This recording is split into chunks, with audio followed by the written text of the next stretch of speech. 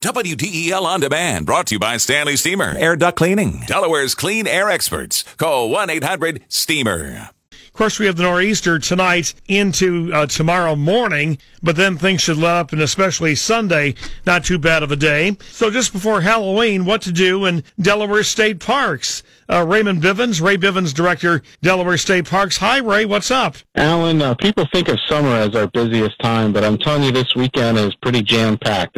We have over 40 different fall-themed programs going on, lantern tours, hay rides, pumpkin carvings, scarecrow making. We have a Mystery in the Mansion at Judge Morris at White Clay Creek State Park on both Saturday and Sunday. Halloween steaming days at Auburn Heights, and then one that I just couldn't help and resist. There's a walking tour around the Heritage Park titled Sickness and Health and the Occasional Poisoning. So a factual and tall tale story all wrapped into one. Gotcha. And, well, it's just that time of the year, a very colorful time of the year in more ways than one.